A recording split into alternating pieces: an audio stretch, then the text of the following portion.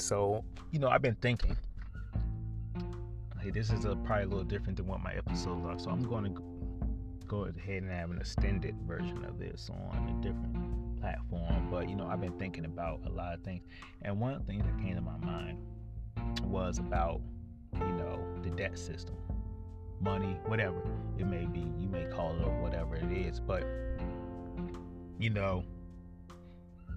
I really feel like this country put a new slave master over its people, which I think is debt.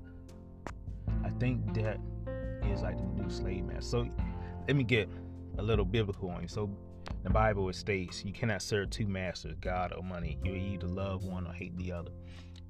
So with that being said, I really think this country put money as a master over its people. So, American history, you know that, Africans, black people, we want to put the terminology as were slaves for a very long time, hundreds of years, for a very long time, subjugated to so many things, disadvantaged, disenfranchised, this type of stuff for so many years, and we're continuing to fight for equality. That was just a white master. So, in my mind,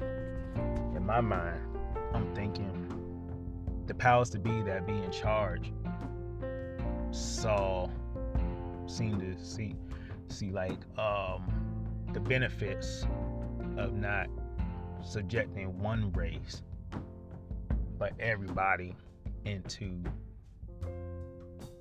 this new slave master called debt. If you ever notice that in schools, from younger to old, from elementary, middle to high school, that nothing is taught about, life skills, money management, budgeting, mortgages, APR rates, interest rates, student loan stuff. Nothing is taught about that in schools. Absolutely nothing. So when you become an adult, this stuff becomes like a foreign language to you. And I feel like it is done on purpose. At this point in my life, I feel like it's done on purpose because there's no reason that you shouldn't be teaching this at a young age. I mean, they teach foreign languages at a young age, science, history, all that type of stuff at a very young age, in math, but not math related to money. You may get a small subject in that, or it may be an elective when you're in college. But my thinking is this. I think this tries to go on because they try to please the masses. So what I'm saying is like this. America runs on money. A lot of countries do. But America serves money. I'm not talking about conspiracy theories or anything like that, but this is just things that you can see. Just think about it. Think about how many commercials you see on YouTube, on TV. Then everything's about student loan relief, debt relief, credit card relief, tax relief, or how you can make 6 figures in a month, how you can make passive income, how you can make residual income, how you can get rid of your day job, how you can start working 2 jobs. Everything is about money. If you really look at the stuff that's 90% on TV, the commercials and everything, it's about money. And most people's problems are money related, where you don't have too much, or you had too where you had too much or too little. Is there such thing as too much? Sometimes those people are referred to like jerks, whatever it is. Don't care about that, but it's just the fact that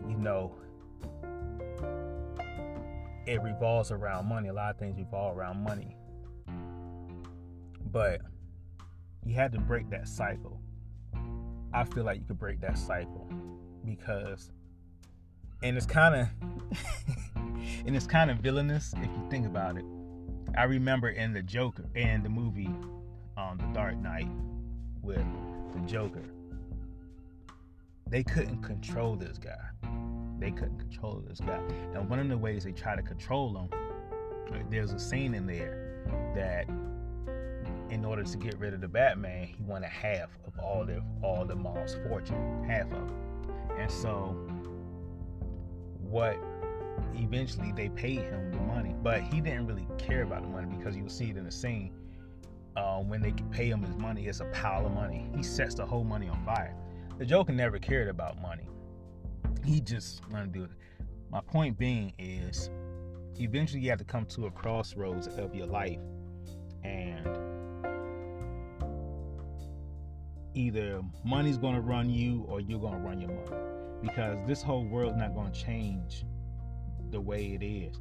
You have to live your life the way you want to live your life, but not being dictated by money, but by your decisions.